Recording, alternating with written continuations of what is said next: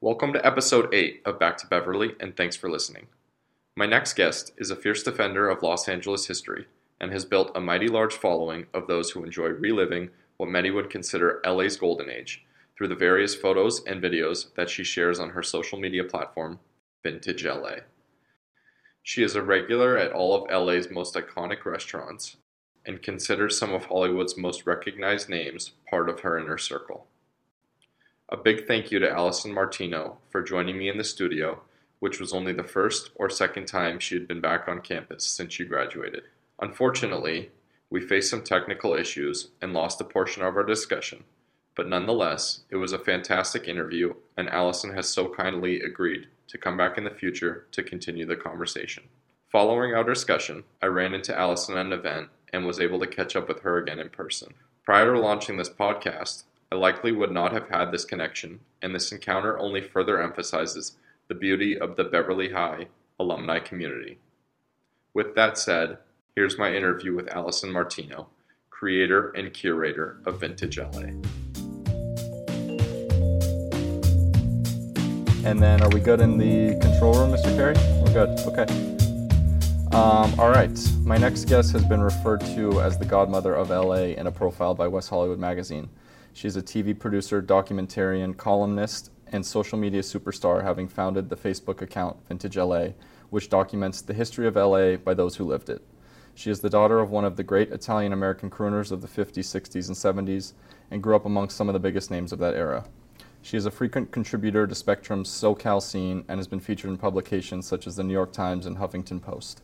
Please join me in welcoming to the show creator and curator of Vintage LA and the fiercest protector of LA history, Beverly High grad, class of 89, Alison Martino. Alison, thanks for coming on the show. Thanks so much. I like the grad 89. Yeah. I haven't been introduced like that yet. Is that right? Well, first for everything. So welcome back to Beverly, and thanks for squeezing me into your schedule. How does it feel to be back on campus? This is the first time I walked through. That's amazing. Since I graduated. Yeah, that's very cool. It was really nostalgic. Well, for someone like me, this is, very cool. Well, we're glad to have you back. Talk to me a little bit about what Alison was involved with in high school. Acting, journalism, broadcasting. I hung around the drama department. Okay. I was a real nerd in that sense. Musical theater, Got it. Acting, and we had. It was right around the time when where video cameras were coming in, and we were videoing each other a lot in drama class. That was really fun. Was Mr. Engel the teacher then, or was I missed him by 1 year, Okay. although I did know who he was, and he did teach a summer class before I got to Beverly. Yeah. But when I got to Beverly, his name was Dr. Hertford, was my drama teacher. And was Herb Hall here then? No. Okay, wasn't here yet. Got it. So tell me a little bit about what you remember most about your high school years. Are there any teachers or classes that sort of took you into this journey into the entertainment industry? No, I hung around the drama department. Yeah. I guess, I really did love it. Yeah. It was like Fame. This is a school that's like no other for the arts department. Mm-hmm. I almost felt like we were in college or NYU. So it felt, I ditched a lot of classes. I still graduated I was fine. Yeah. But I really did hang around a lot and try to be in as many productions as I could. And cool. I just remember being very involved with our music teacher, Mr. Pressman. Yes, Mr. Pressman. Who we lost a few years ago, who became a dear friend of mine later in life. Yeah. And I was always amazed by how big this school was. Yeah. I know we are blessed, to your point, what we have in the arts department, right? That we're in this broadcast studio, which is state of the art. Mm-hmm. I'm curious to hear what your thought. I mean, is it what makes Beverly so special? Is it that we have such great facilities here? The last time I was in this studio, my very best friend, her little brother, who was like my little brother, was a DJ in that next room. Amazing. Yeah. I don't know that we had the radio station going when I was here, but I know it existed, and it's cool to hear that we had DJs and stuff going on. Yeah. Yeah. So you are the child of two extremely accomplished people. Your father, Al Martino, a legendary singer who topped Billboard charts for decades and spread his wings as an actor starring in the Godfather movies. And your mother, a flight attendant who was once the face of American Airlines, even serving the government flying on Air Force One during the Kennedy years. What was it like growing up in that house? That's a whole show. Yeah. There was a lot of great food. Amazing. My dad was a great chef. Yeah. So a lot of singing, a lot of cooking, a lot of socializing, a lot of comedy, a lot of stories. I miss the nights around the table during dinner time. Would you guys have was it traditional Sunday dinner in an Italian household? No, it was we were either eating out or he was cooking. Okay. The food was very important in our house. Yeah. And dinner time. Yeah. Being at the table during dinner time. Yeah. No phones on the table, no distractions, and listening and getting involved. Yeah. You know. The Italians are much like the Jews in that way, where it's all about the food. It's very similar. Yeah. So I recall hearing once a story that your dad had installed a bar in your home that once belonged to the famous mobster Bugsy Siegel, the man credited with development of the Las Vegas Strip, who was famously gunned down here in Beverly Hills. Pretty cool story. Can you tell us a little bit more about that, and who were some of the people that spent time at that bar? Well, who spent time at that bar before Dad got it is what I want to know. Right, true. I wanted to bust it open, like Geraldo. Yeah. But that was a builder. My dad was friends with a guy named Barry Dean, who I'm sure some people know in this town, who was a very successful builder. And he was taking down Bugsy Siegel's old house to build a new house, and called my dad. This was around 72 when The Godfather had been out. And he thought, do you want this bar? He was from, this bar, Miss Mike, come get it, and I'll bring it to you. And it was literally a brown, beautiful wood bar that he built a guest house around that bar. Oh, very cool. Yeah, I miss that bar a lot. And I wish we had kept it. Like, I wish we could have taken it out and brought it with us, but it was in the foundation of the house. It was built, into the house. So that was in the guest house. So I inherited the guest house when I was 21. Well, Dad gave it to me. When you were old enough to sit at the bar. A lot of my friends hung around that bar. Got it. Okay, very cool. So I mentioned briefly before, and speaking of mobsters and famous mafia members, your dad very famously had a role in the Godfather movies as the singer Johnny Fontaine. How special is it having your dad attached to such an iconic franchise? It's getting even more special. The 50th anniversary just hit. And we went to see it at the Academy Museum, and it was so spectacular to see. 50 years later, restored, it looks better than ever. It's really special because, let's face it, his era of music is now all attributed to Sinatra. Right. So some of the other guys that came around, but I can say, but you know him from The Godfather. Right. So he has this extra layer and this other layer that we can talk about. Now, you were young when it came out, but how many times would you say you've seen the films? Well, let's see, if it's 50-year anniversary, I probably saw it twice a year my whole life, as I can remember, so maybe 60 or 70 times. Okay, got it.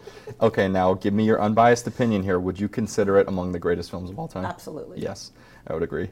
So I'm one of your several 100,000 avid followers of Vintage Los Angeles, your Facebook page. What started your interest in the history of LA, and how did Vintage LA come about? Well, growing up here in LA and seeing so much of it be torn down, I just figured, okay, this new thing called social media is happening, and Facebook was starting, and I thought, I'll just create a page, call it Vintage LA. A couple of my friends from high school will get on it, and we'll talk about places that we used to go to as kids, never realizing ever, 12 years later, it would be something I do as my living. Yeah, right. It's been really rewarding. It's also really educational, and I feel like it's a service. Very it's much like so. an online library of constant information. Yeah, and I love people love the posts, and they love commenting their memories of it. So it's sort of an interactive community.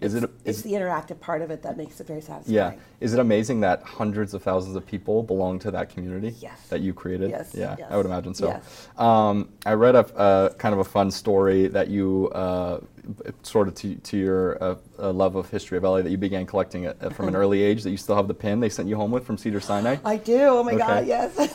It's a girl. Yeah. An interesting fact that I was reading was that Cedars-Sinai used to be on Sunset Boulevard, where the Church of Scientology is now. I had no idea.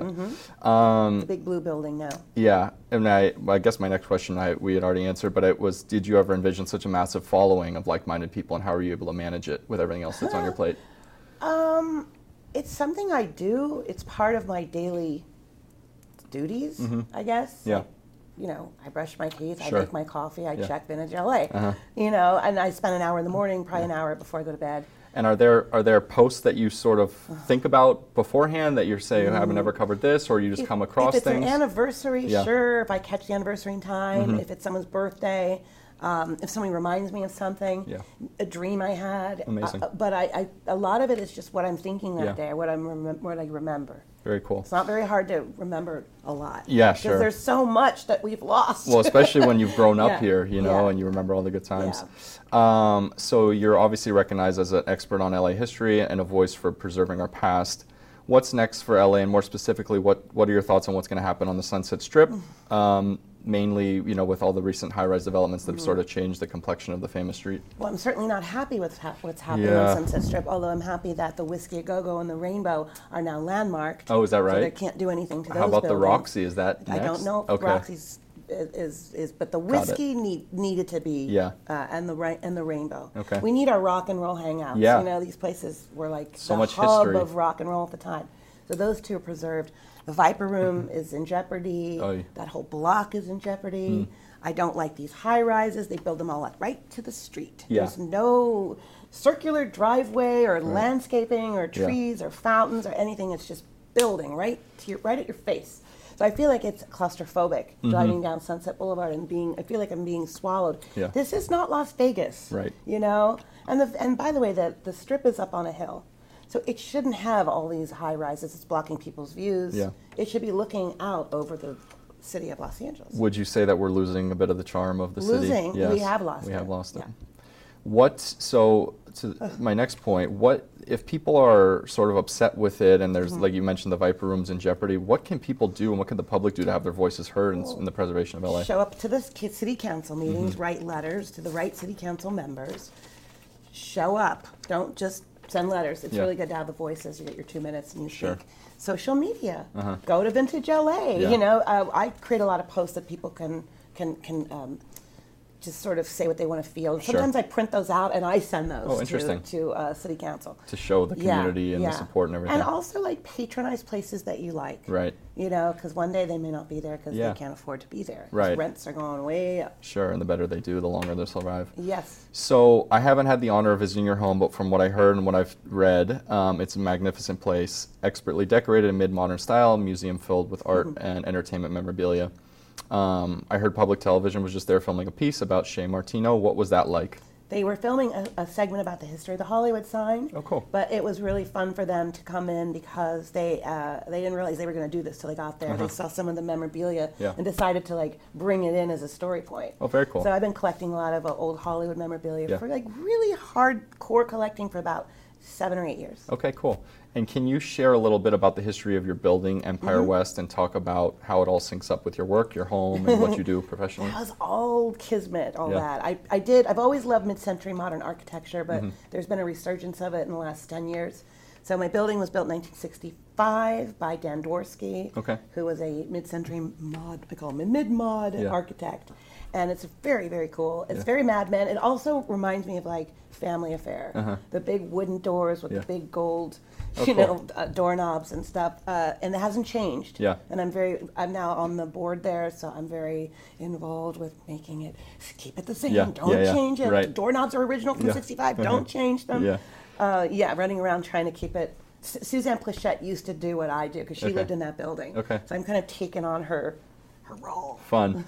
I had read somewhere that you had brought the architect back to the building and took him into your unit to see what was original and what had been changed. Is what would you give is a lot of it still original in your unit? He was really impressed by my unit in particular because my unit hadn't been gutted and changed. It was the same layout as he had created it, and he was really sweet because he just passed away recently. But he said no one had ever invited him back to the building since he built it. So it was really sweet to have him and his wife. That's a very cool experience. So you're now splitting your time between LA and Palm Springs. What's that like with work-wise and getting out to the desert and coming back? Challenging, but really fun. I love the house because, again, big fan of mid-century modern. Sure. I like open floor plans. I like one-story buildings. So everything seems, it's not as intimidating. Right. And I love the dark nights with the stars and everything and all that. It's just a great neighborhood, South Palm Springs. Nice.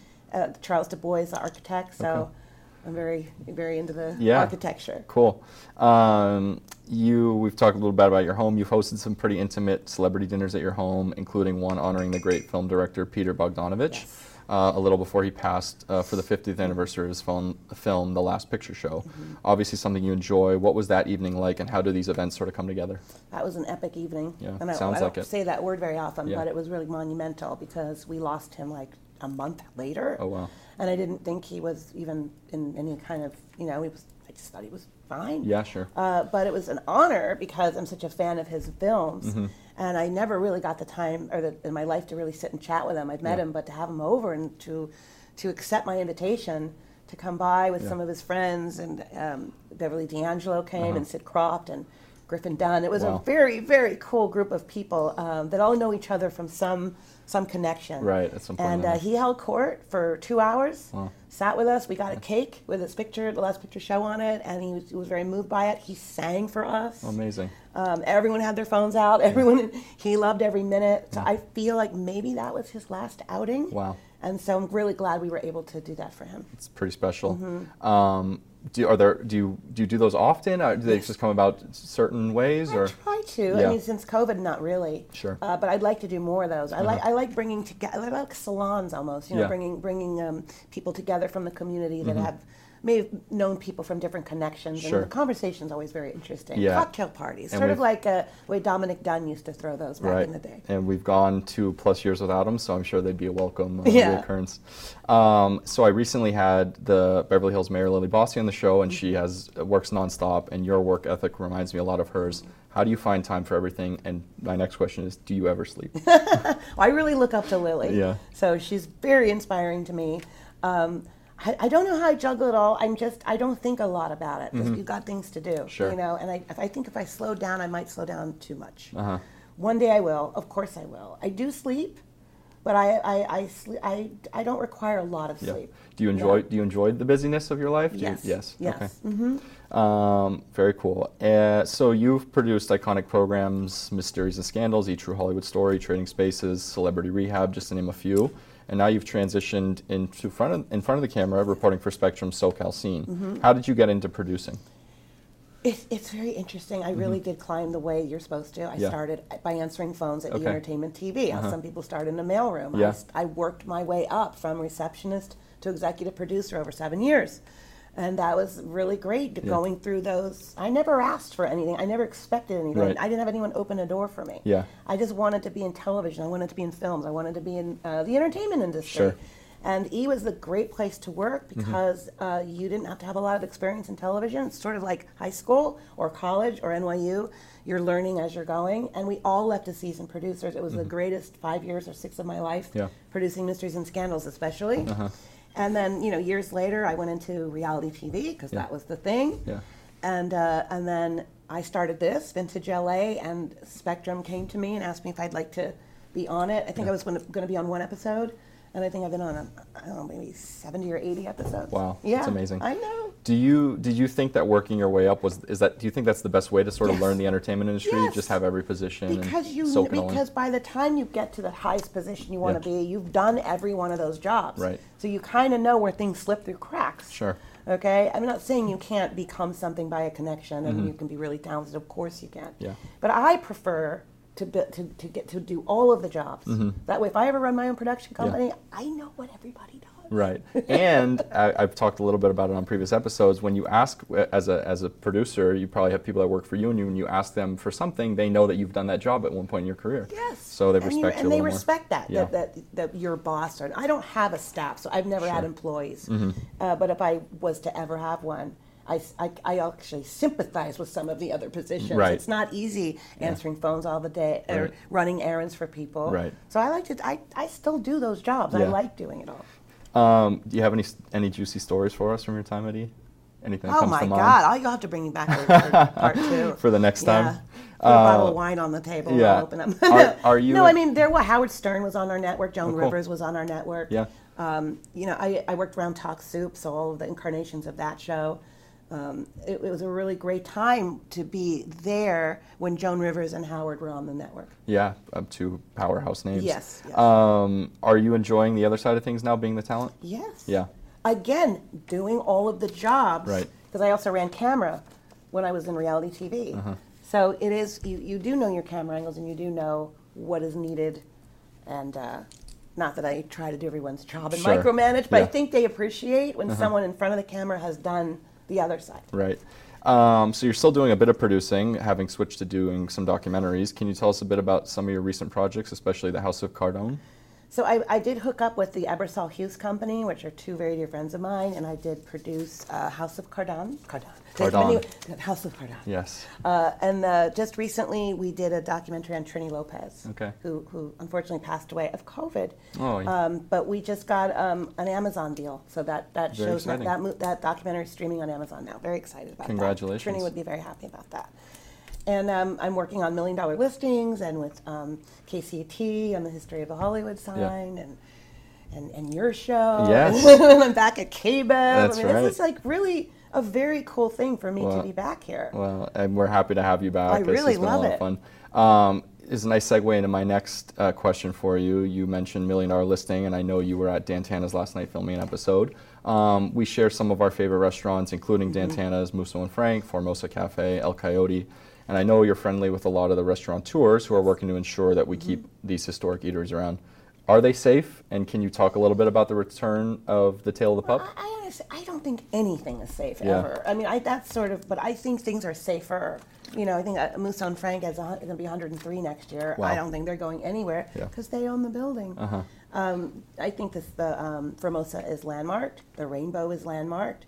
Dan Tana's has a 30-year lease. Okay. I think things are safer. Yeah. You know, developers scare me. Yeah. You know, and the money figures that get thrown around and how they diminish sometimes small businesses. Yeah. So that stuff's kind of scary, but so far so good with, and then places are closing. We lost a lot through COVID too, which is, who would think I'm worried about developers now. This thing called COVID is shutting things down. You just can't escape it. Can't escape it. Everything's after our historic eateries here. Yes, it's always in jeopardy. So is the Tail of the Pup coming back? Do you know anything about it? It is. I've seen a sneak peek. Oh, very cool. Yeah. Can you talk about what part of town it's going to land in? It's going to be back in West Hollywood. Okay, it's very going to be good. in Santa Monica. Amazing. And it's going to be bigger.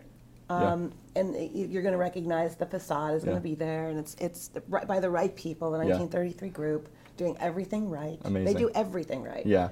So it's going to be in better hands. As someone who grew up going there, I think once a week probably. Looking at my dad smiling now, but I'm happy to hear it's coming back. Yes. So that's exciting. There's a lot of talk. There's so much talk about, besides your work as the go-to expert in LA, curating and monitoring your Facebook community, tweeting, reporting, producing, hosting parties. You're also a writer, having penned articles for LA Mag and other publications. Are there any biographies about your dad or books about LA history in progress? No, I mean, I would like to do my own. Yeah. I've been saying this, though, for many years. I have to slip that into the agenda somewhere. Yeah. I have a big slide collection, and Very cool. big collection of LA menus and all kinds of stuff that I would love to see in a book because it's one-of-a-kind stuff. Yeah. I will get that done. I just don't know when. It sounds like a perfect Taschen coffee table book to me. Everyone says Taschen. Yeah. They're not doing it. But when I get, when I settle in Palm Springs and I'm like, maybe I'll do it out there. Have a little more time for a few everything. more years. Yeah. I'm still putting it together. When you do, I hope I can ask you for an autographed copy. Yes, I will give you one. So this has been amazing, and I've had a lot of fun. We barely scratched the surface. So will you agree to come back soon so we can dive into some other things? Yes, definitely. Oh my Amazing. gosh. So and much I'm proud fun. of you. Oh, thanks, Alison. This has been great. Till next time, Dylan Curtis, back to Beverly, signing off. Thanks again for listening. And just a reminder, if you enjoyed this interview, hit that subscribe button, leave me a review, and tell a friend. You can also find me on social at Back to Beverly on Instagram. Till next time, I'm your host, Dylan Curtis, signing off.